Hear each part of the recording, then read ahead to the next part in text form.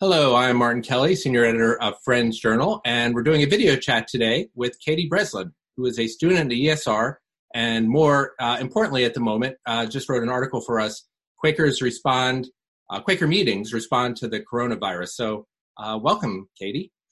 Thank you so much, Martin. I'm such a huge fan of Friends Journal, so I'm grateful to be here. Great, and we're grateful that you wrote such a quick turnaround article about how Friends meetings are responding. And tell us, how are they now, or how were they when you wrote this article 3 days ago, and how are they now? It's so fast changing.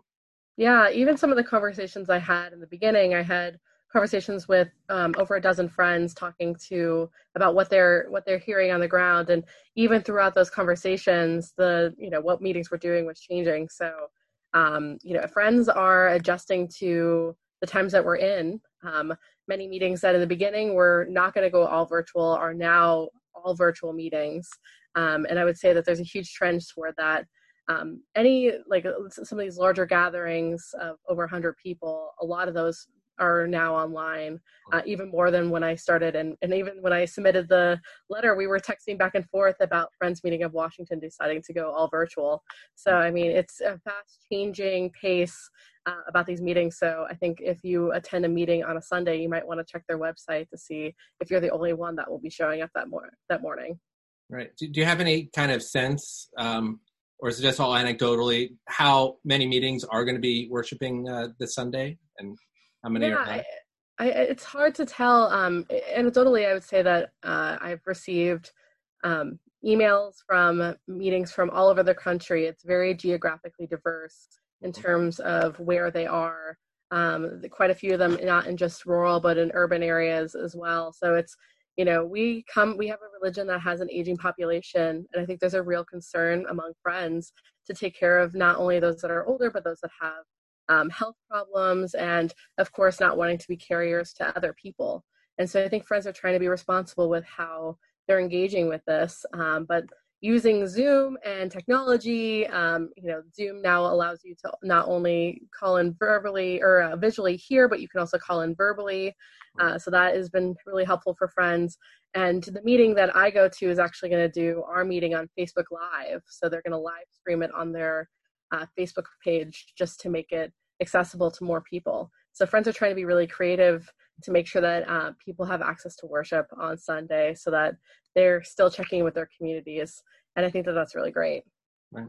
So how are these online virtual things? Is it where everyone is virtually calling in? Is it where those who are in a meeting house, have the iPad or something and they're connecting with people who are remote, or is everyone doing it differently?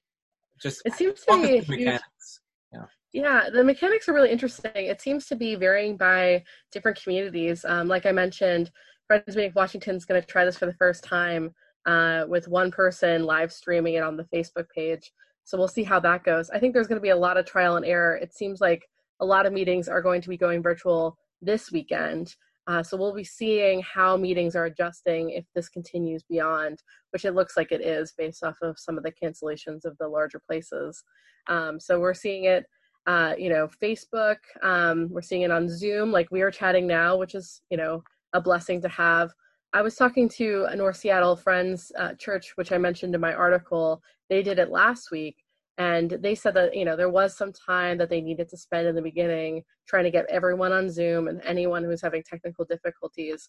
So they're advising that anyone who is doing a worship to be prepared for a little bit of a longer period of time, trying to get everyone on Zoom as possible.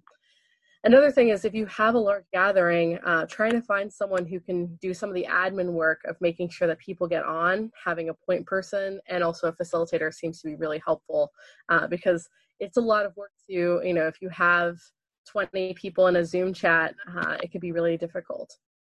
Right. So it's a whole new sort of role in Quaker Meetings here, a sort of new elders role to manage the Zoom chat. So absolutely. Yeah, that's interesting. We'll probably all be experts at this by the end of the month. We're all learning this. There have been some online worships, though, for years. Mm-hmm. So it's not like we're immune to this. And you give some resources for that in the article. So everyone should check it out and find out some of this, because folks have been doing this in groups for quite a while. Absolutely. We all are. Yeah, and there have been friends that have been meeting over Zoom to do some of their work within Friend World. So, um, one of the people that I talked to said that they were doing it for FGC work, and they were like, "I know how to use Zoom. I have to do it for the anti-racism group all the time, and doing worship in there." So I think friends that have experience with Zoom, it might be really helpful to sit alongside. If you are in an in-person meeting, just having everyone download the app just in case might be helpful, just so that if you do move to a virtual meeting, it might be a good option to stay in touch with folks. Great. And what about, like, not just the worship time, but this is a time of anxiety, and some people are panicking and buying up all the toilet paper, and some people are saying, well, no, it's just the flu, we shouldn't overreact. So there's a lot of anxiety. We're all trying to figure out, like, who to believe. How are Quaker Meetings helping one another through that anxiety period? Have you heard from any friends how they're doing that? Yeah, I've seen a lot of posts, and I've talked to a lot of friends who have started, the pastoral care, the personal aid committees. They're doing a lot of trying to find lists of people that might need groceries. Friends Meeting Washington mentioned that they were creating a list of people that might be vulnerable, people in those committees to kind of check in, especially. Debbie Churchman said they were starting a phone tree. She said that some of the millennials might be a little afraid of the phone tree, but that they were going to try to create, one person calls another person on kind of a weekly basis to check in and make sure everyone's doing okay. So there's really big opportunities for us to connect in community more often and talk to people who we might not always talk to, which is a blessing. But I think it's really smart for friends to look at their resources, see what structures already exist, looking at your directory, making sure, it's up to date if you are, checking in with folks and making sure that those, addresses and phone numbers and that you have email addresses and you're collecting them, like information is going to be really important during this time period. So it's important for friends to have, good contact information for folks just in case something happens. And even just knowing where friends live is really helpful. I mentioned in my article that Friends Meeting of Washington started creating little Google groups based off zip code. So if you have a larger meeting, perhaps that might be a good resource so that friends know exactly who's living in their neighborhoods in case something happens. So in an odd way, this might almost bring us closer together. I mean, I know there are meetings where they're kind of set in their ways, and it's sort of that hour on Sundays when they get together. And so maybe we'll use these old resources that we have, these structures that we have, to actually help one another. That's kind of interesting to think about. Yeah, and I think that there's a lot of opportunities through virtual, not only are we going to be able to have these conversations, but recording them for later. I'm preaching tomorrow at West Richmond, and that worship will actually be not only streamed live on Facebook, but recorded now so that friends can reference back. And having those types of memories in those spaces might be really helpful for folks. And you can do lots of things on Zoom. You can have watch parties. Everyone can watch the same thing. You can, share a screen and, play a game or have reactions. We were playing with the different backgrounds before we got on screen here. So there's a lot of opportunities for different types of community that I think friends might, as they explore the technology more, might be able to, there we go. I don't know if they can see it. They have to see me talking. So there I go. I just had a virtual meeting house behind me there. There you go. Yeah, it would be great, to have that template for any friend that wants it. I'm sure I have just a wood backing behind me. It'd be much more attractive on a Sunday to have those famous benches behind me instead. Yeah, just the Friends Journal office is actually closed as of Thursday, so we've all been switching to remote, and we all have remote, but Zoom meetings have gone from like once a week to like 3 times a day.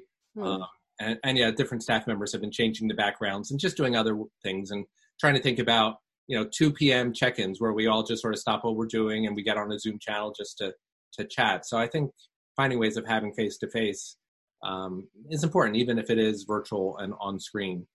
We're still social creatures, aren't we?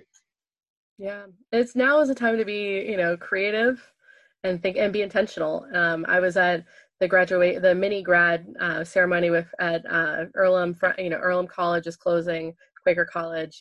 They're moving to all online classes, and the students there decided to have like a little mini graduation before everyone had to leave. And so I think now is the time for us to be really creative about how we connect with one another and create these memories. because, it might be some time before we get back together. Great. Well, thank you here, Katie, for being on with us. Again, this article, it's the top article on the friendsjournal.org website.